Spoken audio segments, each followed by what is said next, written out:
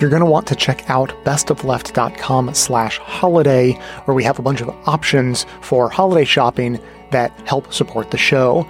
There you will find links to the best place to buy books, audiobooks, or gift certificates for either, as well as various apparel and merch, not just our stuff, and of course, gift memberships for the show. Again, find all that at bestofleft.com/holiday, and we appreciate your support.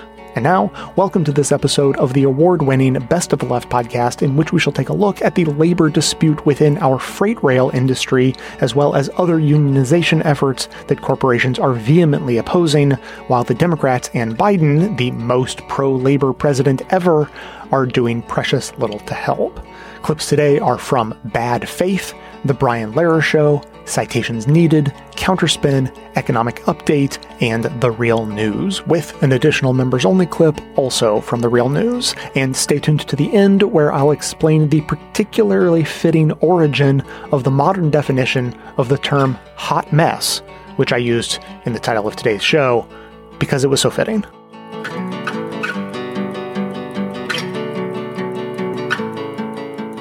I want to come to you, Justin, because you wrote a great essay in the New York Times back in October, in which you traced some of the history as to how the railroads got to be so broken in the first place. Can you walk us through a little bit of how we got to the place where we've had these really dramatic cuts in the labor force and some of the systemic changes in terms of how rail and freight are delivered that caused there to be so much pressure on the individual employees and so much inflexibility in their timelines?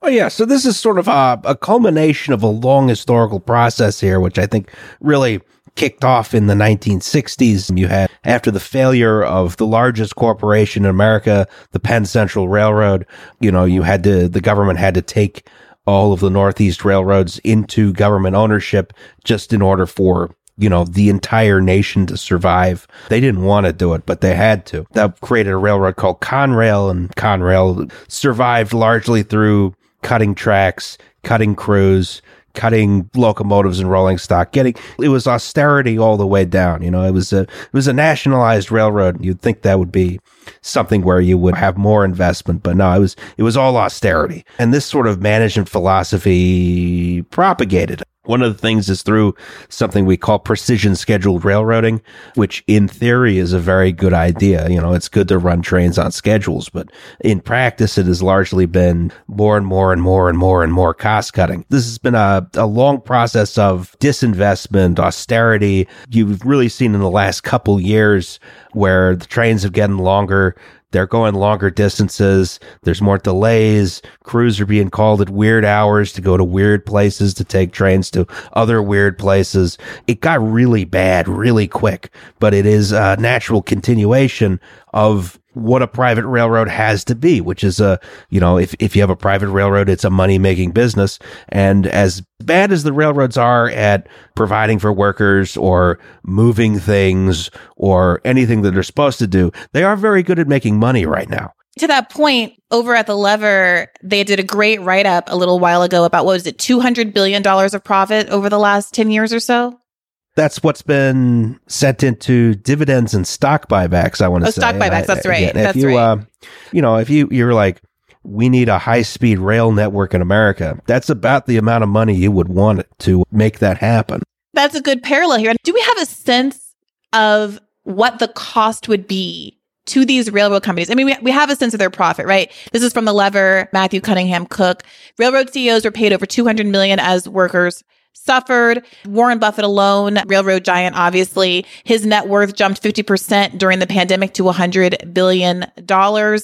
And the companies themselves have said that their record profits aren't attributable to the workers, and that's why workers aren't being paid more. They said, quote, the companies maintain that capital investment and risk are the reasons for their profits, not any contribution by labor. Are you kind of doing a mental comparison, or are there conversations about the cost of actually satisfying these pretty modest requests for any time off whatsoever against the massive profits that are being, I won't even say earned, but appropriated by management? I'm not one to run numbers, but I do look at the impact on the lives of myself and my coworkers. And We've seen deaths under PSR increase. We've seen derailments increase. We've seen unsafe conditions. Rolling stock and track is going under inspected or less inspected than it used to be because of cuts to the labor force.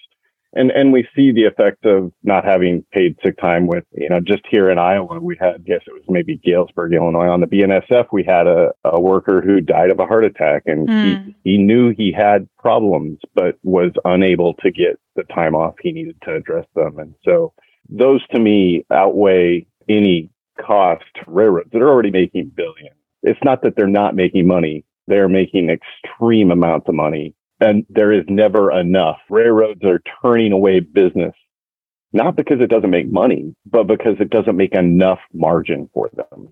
This is part of the PSR, right? The idea that you're doing kind of longer trains, sometimes 3-mile long trains. It's kind of incredible to wrap your mind around that. Instead of stopping and changing out cargo at various stops throughout the country, you're basically doing end-to-end runs, which technically, abstractly, in theory, would enable you to have more of a regular schedule and have people to be able to anticipate and like coordinate around deliveries. But in fact, has basically meant that people who need to be supplied in between, like different kinds of goods, are now prioritized, and people who use the other kind of goods that are no longer profitable, perishables and things like that, are no longer so easily serviced by those train companies and have to rely on trucks. And so there's winners and losers. Am I understanding that right?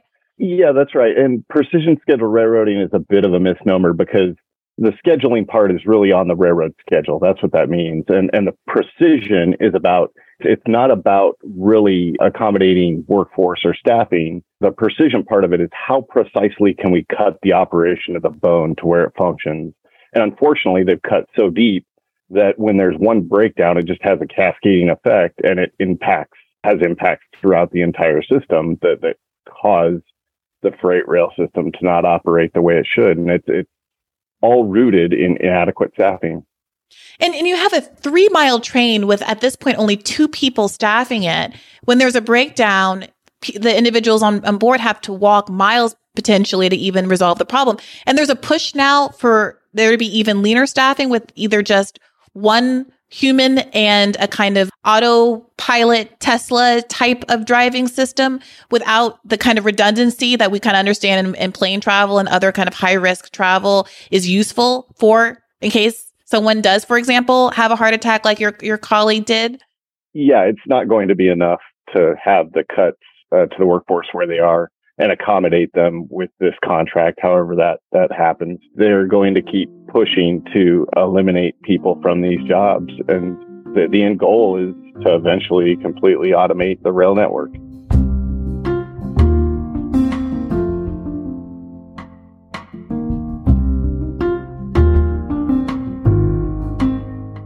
Gwen, you have been out there on the ground at a lot of the kind of burgeoning organizing here in the city. You were on the ground in Staten Island this spring when Amazon workers voted to unionize at the JFK 8 warehouse. Talk about why that was such a big deal. Yeah, that was such an interesting campaign to follow. I had been talking to workers for months, just like I believe you were also talking to folks, Jane, but trying to understand like what was going to happen here. And I think what was so interesting about that is speaking to kind of experts at more established unions, labor experts in New York City, they had no idea what was going to happen either on the eve of that vote. This was, to remind our listeners, a campaign that was not affiliated with any established national union at that time. This was a group of current and former Amazon workers, some laid off employees, the president, who has now become sort of an infamous labor celebrity nationwide, Chris Smalls, was fired in 2020 after he organized a walkout where workers were raising concerns about COVID protocol and COVID safety. And that was in sort of the height of COVID in New York City when the hospitals were overrun and New Yorkers were dying every day.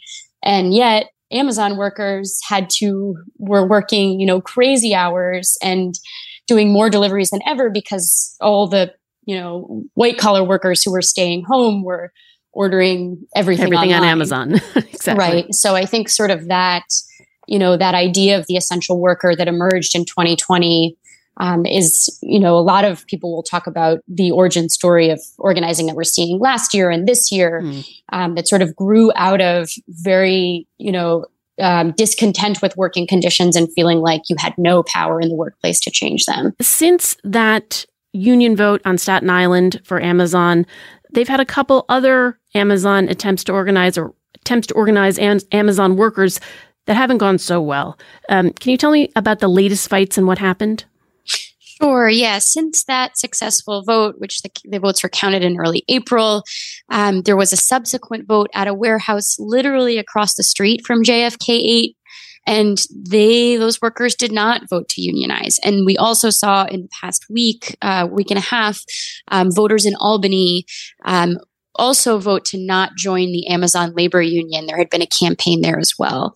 And, there's been a lot of questions about what happened. Amazon really, I think, was sort of taken aback by this victory at JFK 8, and by all accounts has sort of ramped up the tactics used to try to crack down on that organizing. The union has filed 24 allegations of violations of labor law leading up to this election in Albany before the National Labor Relations Board, alleging that basically, union organizers were surveilled, they were fired, they were targeted for discipline, all of which, undermined the ability for workers to sort of to build a successful campaign in those two locations. And I have been, there are, it seems like the ALU may choose to appeal that latest loss. It hasn't been filed yet, but I've been talking to attorneys there who may, try to challenge what happened there, saying that this was not a free and fair union election. Jane, even though, we kind of look at the success of the Amazon workers on Staten Island, you started to talk about this before, but voting to unionize is step one. Negotiating a contract is the next big step. Is that right? Yes, absolutely. And how huge of an obstacle is that? It's just as big as the unionization itself. And, I should back up by saying what's funny about this show is I'm the daughter of a very successful New York politician. So I grew up cutting my teeth on, I literally grew up with charts and maps and diagrams and turnout machines and trade unions running all over the house when I was a little girl. So I think that I came very early to the conclusions that Caban was talking about last week on your show about how she got sat down and she got taught about the science and the math of winning, right? I feel like I basically grew up knowing the science and math of winning because my father was pushing to the left side of the Democratic Party in the years that he was holding office. And I have said to people my entire adult life, I've run straight up political campaigns, ballot initiatives, but most of my life has been running what we call unionization elections and then continuing on with the workers through their first collective agreement or first contract. In this country, the deck is so stacked, to Gwen's point, the deck is so stacked against workers. I say to people, if you can help workers learn to win a union election, you can easily go straight into political campaigns because it's so much easier, honestly, than winning a union election. But what's great about the process is the clarity about the point of governing power, because we go immediately on not on Amazon at JFK 8, right? Amazon has been contesting the election the whole time. They have not been given what's called union recognition yet. Amazon the company is contesting the JFK 8 election. We hope that there'll be an order from the National Labor Relations Board to force Amazon to start bargaining. But by the way, I don't have any faith that Amazon will abide by anything the National Labor Relations Board tells them to do, because Starbucks is literally ignoring orders by the National Labor Relations Board. This is the problem with the grotesque imbalance of corporate power in this country. They just don't care about the law. They don't care what regulators tell them. They just don't care. So I want to return to one key point that does play out in first contract negotiations, and probably almost every single one in my life, which is we strike, because that's a very powerful weapon. In a capitalist system, there is one thing big business leaders need workers to do, and one thing only, and that is show up and keep the profits being made. And so the alternative to that is a 90 or 95% walkout where actually the profit margin is immediately starting to be dented. And sidebar, we don't have time for all of it today, but, the U.S. Supreme Court is now taken a case in, early in October, the second day of the court opening session this year. They're now taking on a case, Glacier Northwest, to start making it so that employers can attempt to charge unions for the cost of strikes, which is just a reflection of how off the rails corporate power is. And that I'm going to argue, as I have my whole life, elections matter very deeply. Strikes matter equally deeply. And part of the beauty of building a strike-ready union is it means that you have constantly got your rank and file member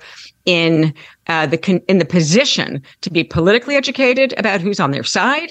And if you have a high mobilization structure, you roll it straight into the ballot box. And Gerard from Unite Here and Mike from CWA are examples of two unions that do just that. There are not enough of them across this country, but those are great examples of unions that understand and operationalize every example I just gave you. You've got to keep strikes active. It keeps the members active. It keeps the organization strong. It's a form of political education, and then they roll into the ballot box informed and in high numbers, and they go door knocking in swing states.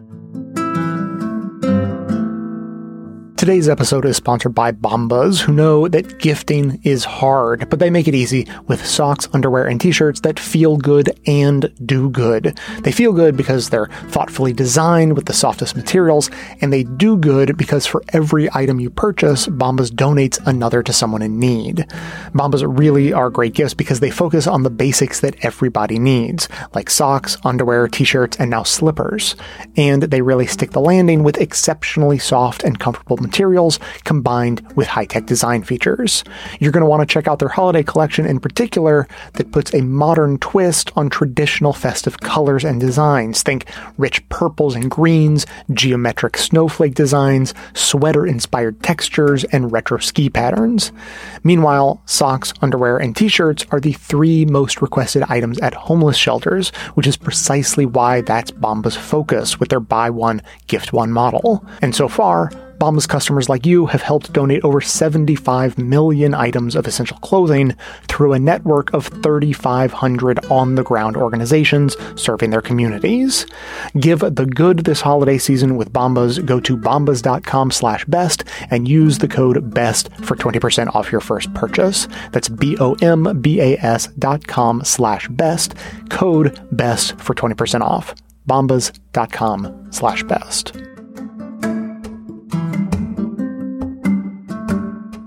It's particularly interesting because, media has a very short memory. And the Biden administration took a victory lap after they pushed through this tentative agreement and got both sides to agree to send it back to their membership. This was this huge win to avert the strike, the potential of a shutdown back in September. So we're seeing a lot of the same language in its framing. And of course, just like last time, as Max and I both commented on the various interviews that we did with a lot of folks who suddenly cared. It's about the sort of economic issues at play here. Billions of dollars will be lost. The economy will be crippled. It's also a Christmas story. It's a Christmas story. Right. Just ahead of Christmas, this is, you're going to lose out on fuel and grain's going to rot in the silos and all of these things, right? It's completely devoid of the humanity behind the supply chain that keeps the supply chain running. Is completely devoid of any sort of human element about what the workforce is going through. And if it's even mentioned at all, it takes to the bottom of most of these articles to draw attention to the issues at play and the reasons why we got to this place in the first place. And it's all this deliberate framing that completely removes the human element, creates this space where the Biden administration is coming in, sliding in at the last minute to, take yet another victory lap saying, we are doing this because the economy is going to be fucked. And look at us, we're saving the day. And it sucks because I sent Adam this sort of master cut of CNN coverage today. You want to listen to that real quick and respond to it? Yeah, I would love to. Just a warning to listeners, you're going to get very mad. Yes, this was actually put together and tweeted out by Steve Morris, senior political reporter at The Recount. Let's hear this nightmare now.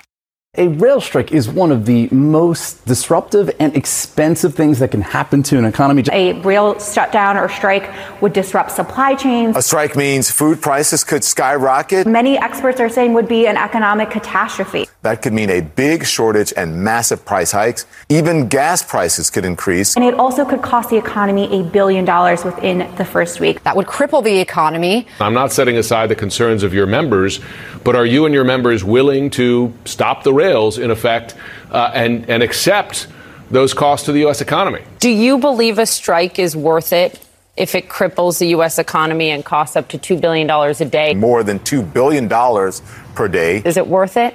And on top of all of that, the holidays are right around the corner. It's a little less than a month right before Christmas here. Especially right before the holidays. President Biden warning, if that happened, it would devastate the economy if we had a strike like that. So joining me now to talk about this and a lot more is Bank of America.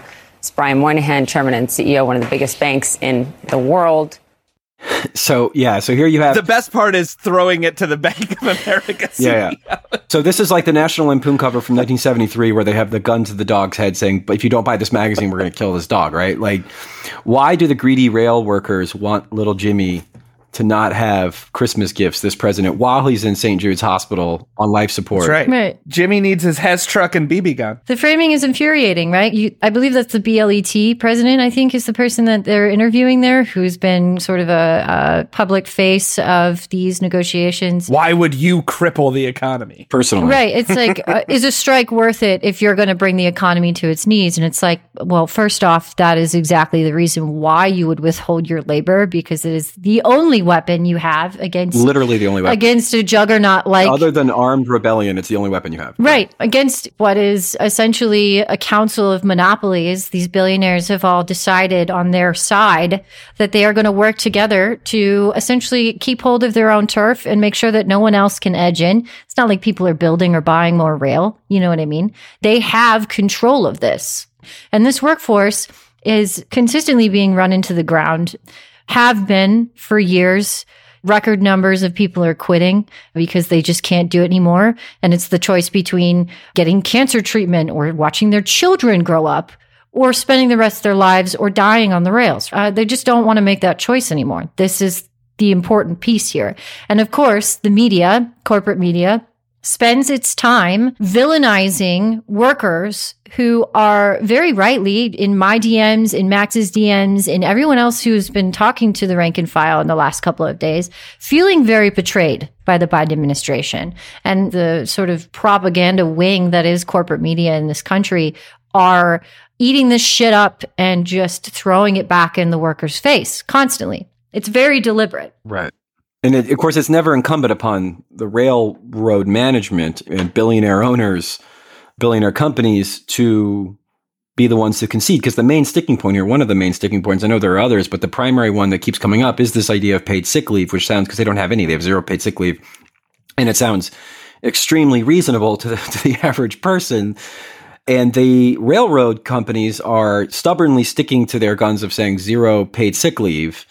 And again, the framing is almost never, with very rare exception, but almost never, why are these greedy corporations not just conceding on paid sick leave? Why would they destroy the economy because they want to prevent people from having paid sick leave? It's never that framing. It's why are the people seeking paid sick leave want to torpedo the economy by withholding their labor until they get the thing that they want. Mm-hmm. And that is, of course, never, ever how it's framed. It is always incumbent upon the striker to concede to their own lack of dignity and basic demands. Right.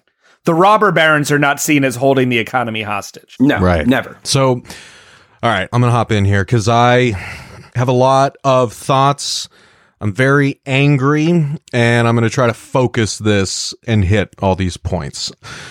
So, the thing I want to say up front, right, is that covering this story, right, covering the crisis on the railroads, as Mel and I have done at The Real News over the past year, has been a truly gross object lesson in the role that corporate media play in laundering corporate malfeasance and, in fact, helping to facilitate ongoing corporate plunder.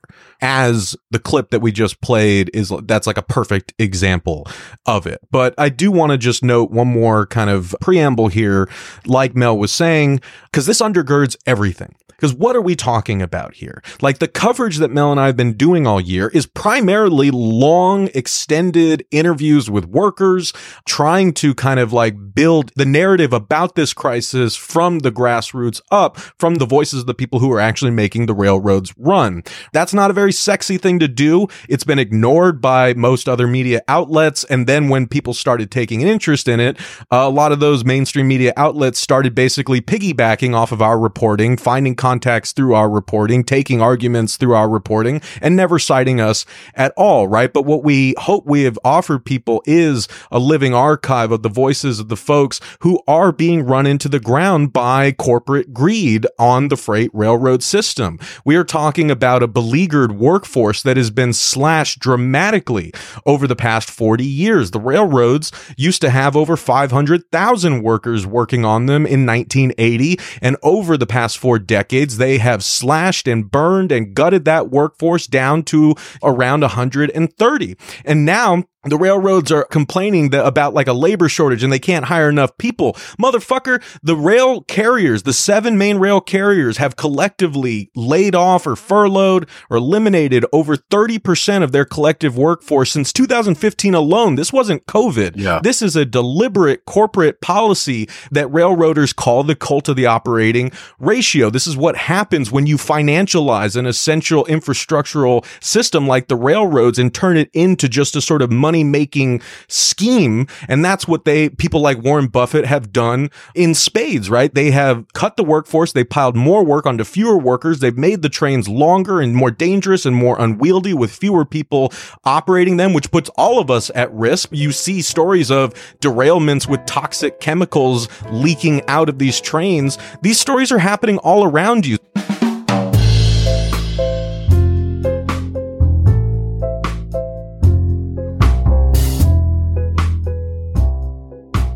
It was just confirmed today that Hakeem Jeffries is the next House Minority Leader.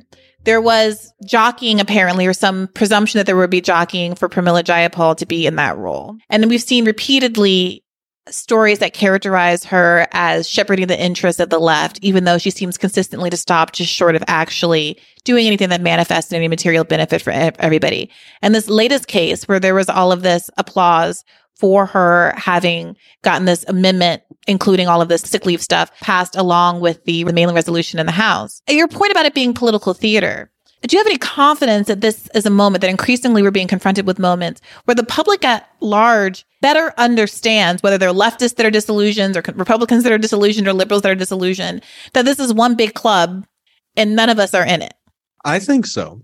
I would say, just giving my honest kind of gut reaction to that. Like I said, my job is to interview workers about their lives, jobs, dreams, and struggles. And this comes up a lot. I mean, like, more and more people are convinced that there is no real political divide, that when it comes to, the lives and dignity of working people and maintaining the sort of system of corporate pillage that is concentrated decision-making power and wealth in the hands of a few, that no one's really going to do anything to stop that. But as I think I mentioned earlier, there are real tangible things that Democrats can do here, and they really need to do something because they keep racking up a terrible reputation for working people who don't forget all the times that they've been betrayed by them. Again, apologies if I'm repeating myself, but I still have people saying, we remember when Obama promised or campaigned in 2008 promising to push through the Employee Free Choice Act. And then he dropped it like a bad habit as soon as union workers helped get him elected. We remember when Obama and the White House did absolutely nothing when Scott Walker was taking a battering ram to public sector workers and ramming through Act 10 and then turning Wisconsin into a right to work state a couple of years later. Democrats just sat by and watched that happen. They have also not made the PRO Act a priority. It went through the House and has just sat and died in the Senate. It has not been a priority for Democrats, even though, as every person I've talked to has repeated, like, it would absolutely revolutionize labor relations in this country. That labor relations are so stacked in favor of the bosses, labor law is so stacked in favor of the bosses. We can't go into all the reasons why, but you mentioned one, like when we look at labor's heyday in the 1930s and early 40s, right? When we look at all labor was able to accomplish under, you know, like very intense circumstances, a big part of that was when you saw entire cities essentially go on general strikes because like textile workers were going on strike. And then you had like, you know, mill workers saying, you know what, we're going on strike too. And the bosses were shitting their pants, as were the people in DC. And so what did they do? They ran through Taft-Hartley as soon as they had the votes for it in the 1940s that essentially made that kind of action illegal. And that is why we can't do, you know, legally by the proper channels, the sort of sympathy strikes that we saw in that time period. Now, the PRO Act, I don't believe it would counteract that, but it would open up a lot of doors that were closed with Taft-Hartley over half a century ago. But again, that has not been a priority. I already mentioned that the NLRB, you know, in many ways, the beating institutional heart for supporting the labor movement is on life support right now, to the point that they may actually have to start laying off people because they can't keep up. Their budget hasn't been raised. People in labor all look at this. They're like, okay, you say you're pro-labor, you say you're the most pro-labor, pro-union administration in you know, a generation. Yeah, there are some arguments to be made. Like there were like job creating measures that Biden ran through with the COVID relief package, with the CHIPS Act. Like those do mean jobs and union jobs in certain parts of the country. But when it comes to supporting workers' ability to fight for what they need, when it comes to actually empowering workers, that is where the Democrats keep failing people. That is where they are showing that they are not actually serious, because you end up in situations like these where workers actually are forcing you to make politically unpopular decision. It would be politically unpopular to say, I'm not going to get involved in this. These workers deserve what they're fighting for, and the rail carriers need to get serious at the bargaining. Would it, Max, be politically unpopular? Because it feels like that's actually in this moment the politically popular to say, even if it's like not politically expedient in terms of campaign dollars and your interests to your corporate donor base. That's what's so incredible. I was watching a segment on Fox the other day where one of the hosts, she was interviewing a worker, and it was incredibly sympathetic. I mean, there was no bickering about the deservedness of sick days or the deservedness of pay or anything like that. And I think it's partly because the requests are just so reasonable and basic, and it's an industry that people have a lot of respect for. And so whatever pivot, you could try to do a quick pivot and turn rail workers into baristas, but it's going to take more than this media cycle for them to accomplish that. So there's no one really against it. Like, I mean, even the people in Congress, Nancy Pelosi, when she says, oh, well, I guess we gotta force their hand, she first gives lip service to the value of the worker and how unconscionable it is that they're working in these conditions, but then says, I guess we just got to do it. We just got to do it so the Christmas gifts arrive on time. The fact that they have to cloak it in as though their hand is being forced really demonstrates that public opinion is so solidly with the workers in a way that, frankly, I can't think of a parallel that I've witnessed. Even as we've been seeing the Starbucks worker and the enthusiasm for the teacher strike some years ago and all of those things, this feels different. It is interesting that if you are a big, burly, manly man railroader, or you are a woke, blue-haired Starbucks barista, you have basically the same complaint, which is about scheduling. It was funny. One of the tags, I think the last time you were on, Ross, the episode was titled something that was like a joke about pumpkin spice lattes for exactly that reason. It came up on the show. And I don't know, it frustrates me. In some ways, it's like very optimistic to feel the energy being so supportive in a bipartisan way. And another way, it's very demoralizing because even in this context, I can very well see the path toward everybody getting away with this and Congress voting for this resolution and nobody blinking an eye, partly because of the coverage reasons that you were talking about before, Max, and partly because even though some of the coverage, including on Fox, is sympathetic, it doesn't contemplate the possibility of what could be done. No one out loud on mainstream media says sympathy strike, general strike, wildcat strike. No one on like a mainstream network will call for or let the audience know this is where you can give money to help support a strike fund or what have you. Like that is not the posture of the average American. And we're so far away from having a more densely unionized population for people to actually know how all of this works that I think people are just living in this world where they know something's wrong, but they actually don't even really understand what the path to improvement would necessarily even look like. Yeah, I think that's right. And two things I would say on that. The answer to this question in many ways depends on the stakes of taking the positions that we're talking about. Like I said, Marco Rubio is in a cushy position right now because at this point, it doesn't really matter what his vote is. So he can kind of say what he wants, get some fawning media coverage. But when it actually comes time to put up or shut up or lead some sort of charge that may, lose him popularity in his own district or within his own party, but actually requires him to stand up firmly for working people and to actually back that with legislation, not just nice words, then we'll see how committed he really is to this type of, support for workers.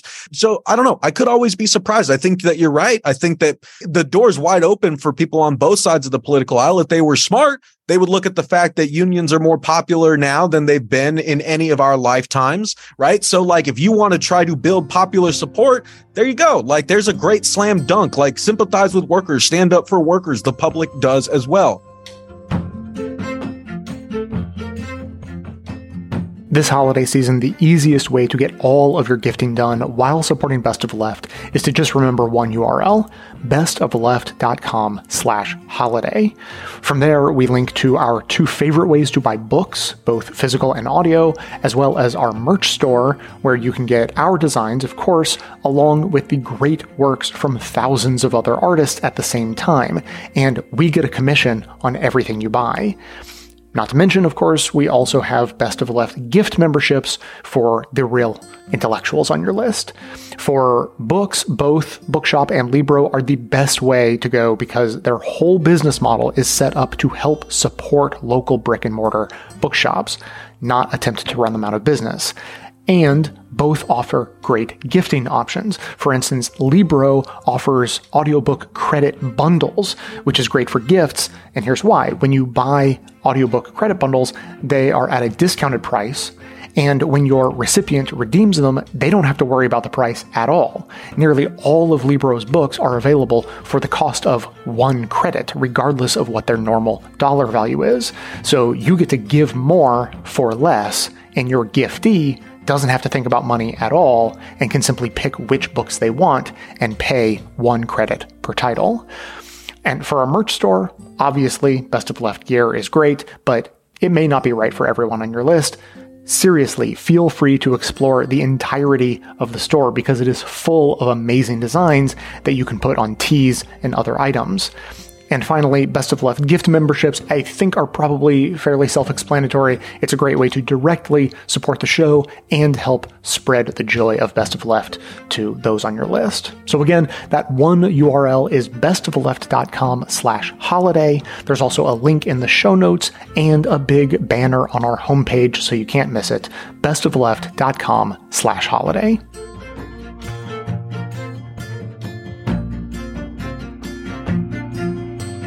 Listeners probably know that organizing has been happening, but we hear maybe less about the lengths or depth, we might say, that super powerful, successful company owners are going to resist workers getting together to represent themselves.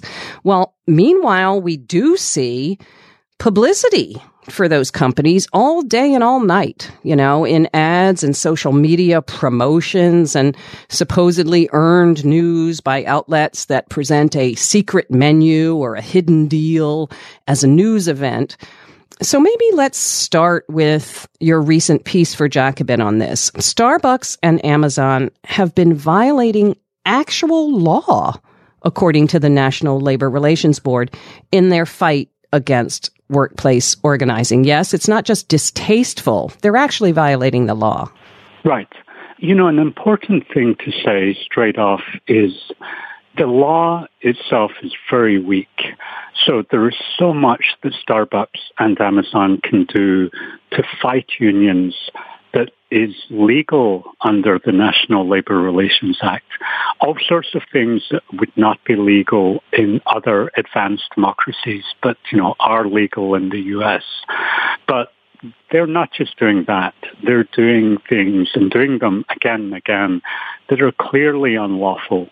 And, in the case of Starbucks, the National Labor Relations Board currently has over 350 open unfair labor practice charges against Starbucks. And, that's a truly a stunning number within a relatively short period of time.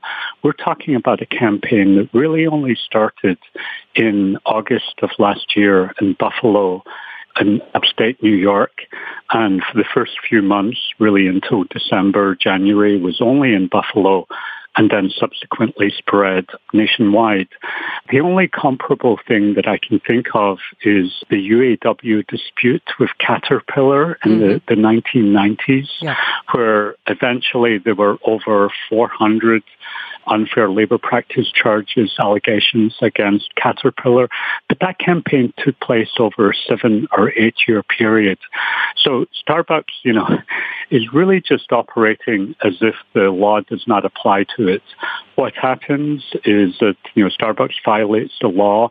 In Buffalo alone, the regional director in Buffalo issued a complaint against Starbucks in May, saying that Starbucks had committed almost 300 individual violations of federal labor law in Buffalo alone in a 3-month period leading up to the first elections in December. The company is alleged to have fired over 100 pro-union baristas. It has closed union stores in Buffalo, in Ithaca, New York, in Seattle, in Portland, and unionizing stores and other places. But this is a remarkable union campaign that's now spread to over 240 Starbucks stores around the country have voted to unionize. But there's no question, if it were not for this sort of rampant, unlawful union busting practices, it would be 2,000 or 3,000. It would be far, far more stores. The one thing that Starbucks did that had the greatest impact is in April, it announced that it was going to increase wages and benefits, but only for non-union stores.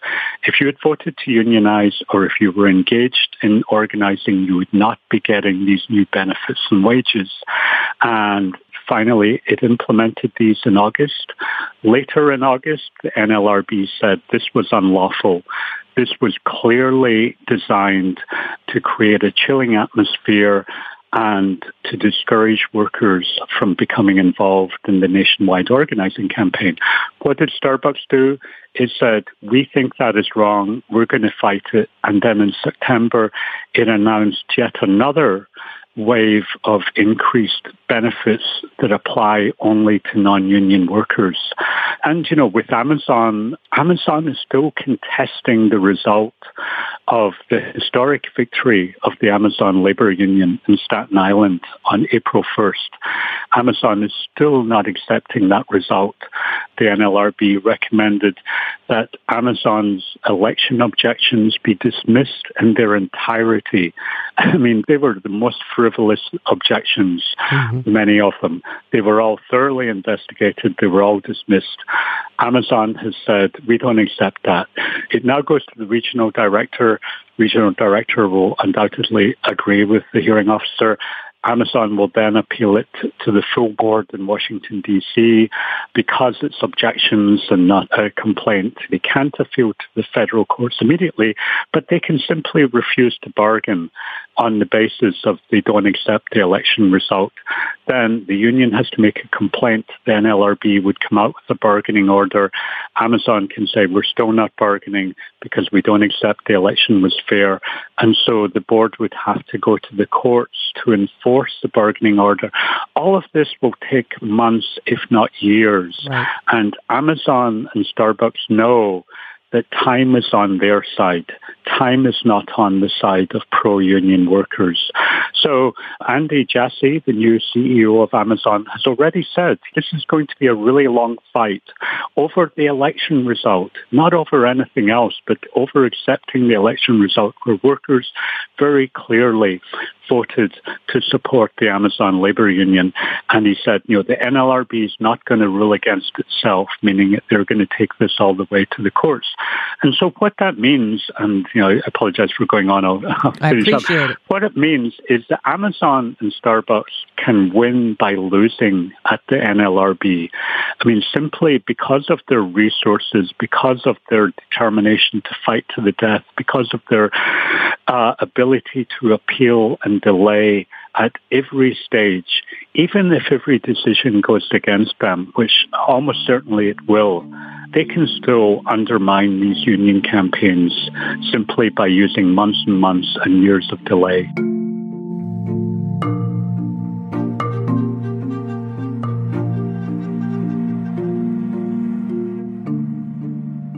And now the last of the first half program's updates.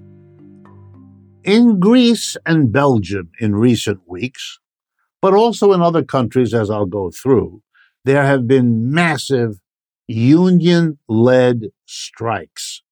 Let me stress, unions have decided to pull their members out by the tens to hundreds of thousands. Greece in the last couple of weeks has had its second of this year general strikes in which everything stops in that country. Belgium, not a country given to this sort of thing all that often, likewise. What is it about? They are very angry in those countries about two or three things. The most important, the inflation, and their anger that the wage increases they're getting, if they get any, are systematically less than the inflation, which means if you're lucky enough and you fight hard enough to get any wage increase, maybe 2, 4, 6%, if you're really lucky, you're still falling behind because prices in Europe are now rising on average around 10%. Some countries more, some countries a little less. So the working class is being told, you're going to have less. You're going to be able to buy less goods and services because even if we give you the raise you're fighting for, we won't give you enough even to keep up with the prices that are rising. Unions are saying this violates their conditions of work and therefore they're not going to do the work. But you may be surprised to hear the country where the most of this is going on. France has some, Spain has some, Germany has some. But the country where the strikes are really taking off by a coordinated labor union commitment is Great Britain. Yeah, the United Kingdom. The economy has been falling apart for a long time. The empire is gone. The Queen died. The country separated from Brexit because it was told by the Conservatives that if only you break away from Europe, your economic problems will be solved. That was a straight-out lie, meant to deflect the attention of the British working class from their problem, which is the capitalist class and the difficulties it has worked its way into with the empire it no longer has. So what's happening? Well, since the summertime, the strike wave has begun. In the summer and in the fall, the railway workers, they took the lead. There's a long tradition of miners and railway workers being union strong and striking. But now I want to read you some of the other strikes that have been authorized in Britain by the unions. Nurses, 500,000 nurses across Britain going on strike. The National Health Service, where many of those workers, the nurses, work, but have many other kinds of workers, doctors, technicians of all kinds, 350,000 voted to strike.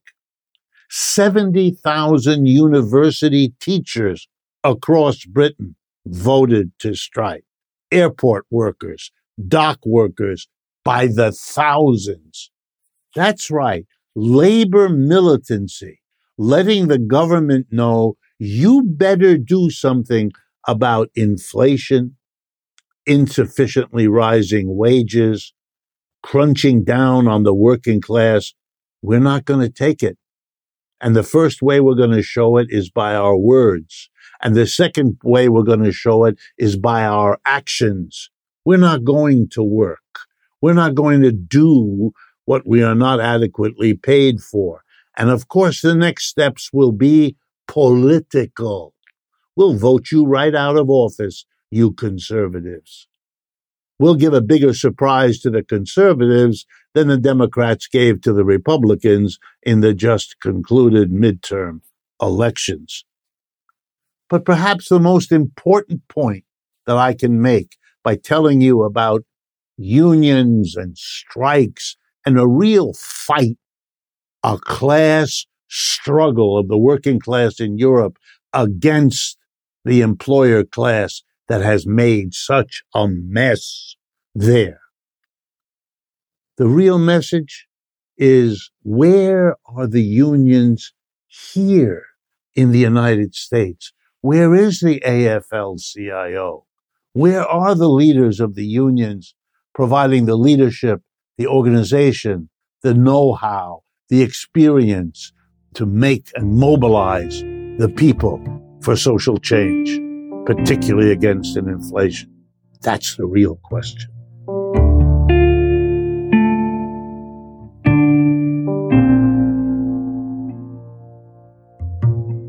I just wanted to sort of highlight a quote that was written by the brilliant journalist and my colleague, Mel Buer, here for The Real News. Mel wrote back in July, quote, "Between the war in Ukraine, 2+ years of a deadly pandemic, extreme weather events exacerbated by climate change, a trade war between U.S. and China, and other larger-than-life factors, the supply chain has experienced a series of shocks that have experts sounding the alarm and businesses lamenting the seemingly unavoidable spikes in the cost of goods, which have been passed on to consumers. These system shocks have provided a ready-made culprit for delays and disruptions all along the U.S. supply chain.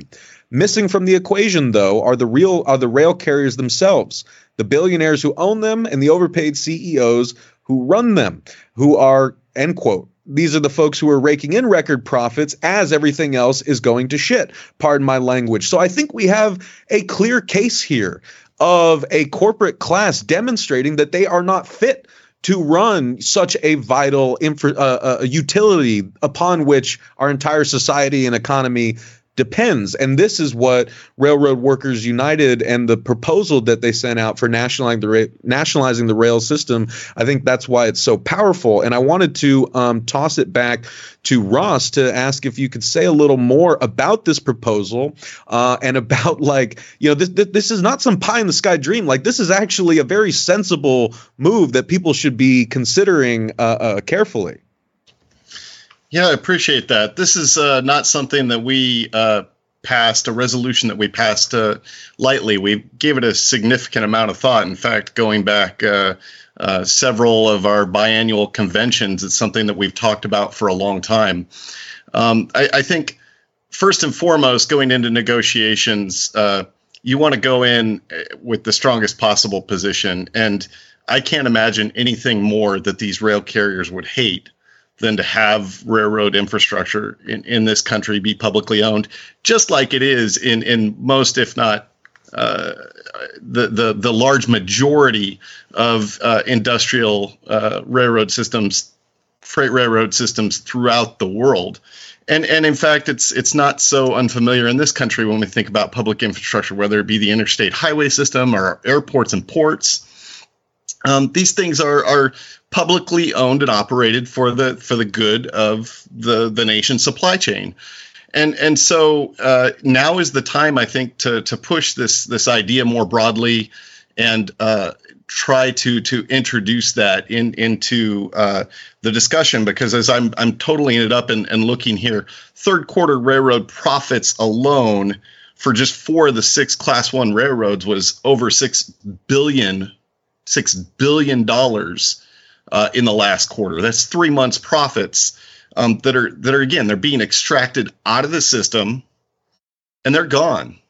Whereas if we had a nationalized system that we were running for the good of the supply chain, we could ensure its safety, and we could reinvest that money to make it even better. Like Ross said, this is something that Railroad Workers United has debated and discussed for over a decade.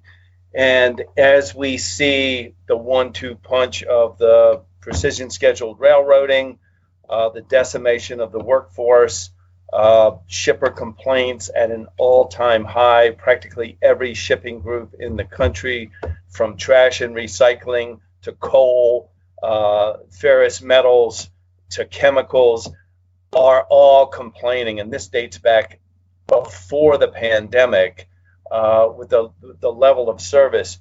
There's so many reasons right now that American people should be thinking about putting the rail infrastructure of this country into public ownership. And as Ross said, this is throughout the world something that is routine. And in our own country, the inland waterways, the airports, seaports, interstate highways, local and city, county roads are all owned publicly. And so this is not a radical idea, even though we may be baited as being radical. I guess that's a question of degree, and everything's relative.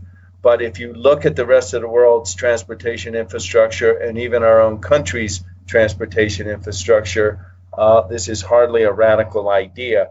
So in addition to the low level of service, in addition to the railroad system in this country failing on almost every single metric, whether it's car dwell time in yards, whether it's average freight train speed, customer satisfaction, there's only one metric that seems to matter, and that is operating ratio and stock price and dividends and profits. And so on that, as Ross said, third quarter record profits being announced, it's just bold-faced in the middle that of a contract dispute that might bring the nation to a halt, where they cannot provide us with a few days of sick time, but yet they are capable of making exorbitant profits year over year. But a few other things to mention in case people aren't aware. The rail system in this country is moving less freight than it did 16 years ago. And this is really crucial because other means of freight transport are booming. The economy has grown enormously since 2006. So the freight is moving, but it's not moving by rail. And this is tragic because rail is the most efficient means, the safest means of transportation known to humanity. And so why is the rail industry moving less freight? Well, because they can jack up prices, and they have a different model of how to make their industry profitable. Most industries that aren't monopolies simply have to go out, beat the bushes, and get more business. Not the U.S. freight industry. It simply cuts costs, introduces new technology, doubles up the work on the existing workforce, contracts out work to non-union sector, eliminates tens of thousands of jobs, and then basically jacks around their customers, treats them like crap, and jacks up the prices. So, as Ross said, this has other knock-on effects. I work for Amtrak currently. Amtrak is in an all-time low situation in terms of being able to run its trains on time. As most folks know, Amtrak runs on the private rail system in this country for about 90% of its route mileage, and is beholden and subject to the terms of their, quote, host railroad. Well, the host railroads aren't very good. And we have trains that are chronically 1, 2, 3, 5, 10 hours late, held up by long freight trains.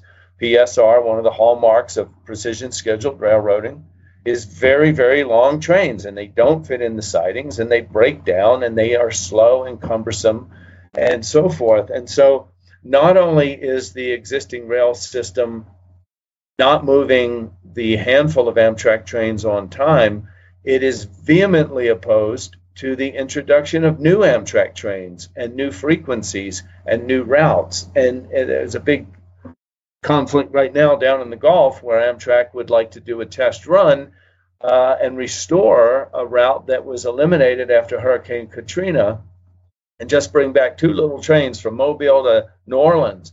And CSX and Norfolk Southern are vehemently opposed. Even though they're only running 10 trains a day on that route, they insist that any Amtrak trains is just not doable, and that's a huge amount of public subsidy is granted to them. So one more thing on the nationalization question.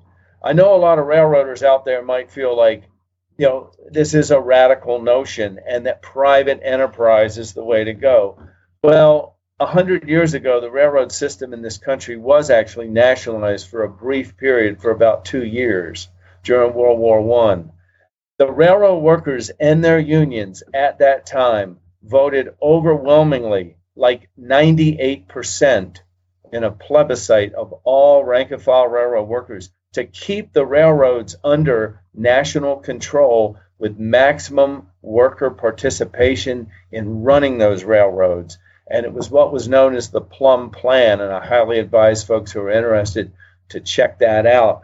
And so here we are today, where this once again seems maybe off the charts, radical, but as we've already talked about, it's not radical at all. It's common sense, and it's a way to move the nation's freight and passengers going forward in the 21st century, rather than having just a handful of corporations make self-serving decisions that is not serving shippers, passengers, workers, communities, the economy, or the nation. So I think it's time that we really give some thought to taking the railroads under public ownership.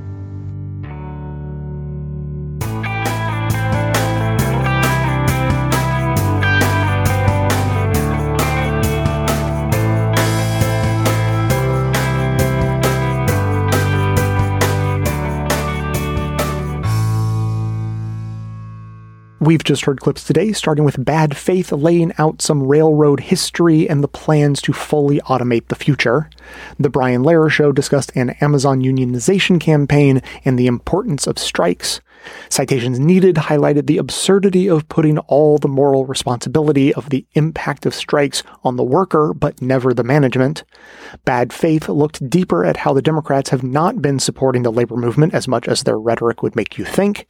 Counterspin discussed labor struggles with Amazon and Starbucks and the defensive strategies the companies have been employing. Richard Wolff on Economic Update looked to labor fights going on in Europe and the UK and how they compare and contrast with the US. And The Real News made the case for nationalizing our freight rail system. That's what everybody heard, but members also heard bonus clips from The Real News, diving a bit deeper into the history of railroad strikes and the inflammatory anti-labor attitudes of management. Remarks that were made by the carriers' representatives saying that labor and the workers don't contribute to their profits. Their profits are the result of investment and risk. And since we don't share in the downside risk, we shouldn't be expected to share in the upside risk either. We've seen the lives lost of 3 brothers within the last 2 weeks in accidents, and several more injured. And they say we bear no downside risk. I just attended a fundraising event over the weekend for a maintenance away brother who lost both of his legs in an accident in July. And they say we bear no downside risk. To hear that and have all of our bonus content delivered seamlessly to the new members-only podcast feed that you'll receive, sign up to support the show at bestoftheleft.com/support, or shoot me an email requesting a financial hardship membership, because we don't let a lack of funds stand in the way of hearing more information.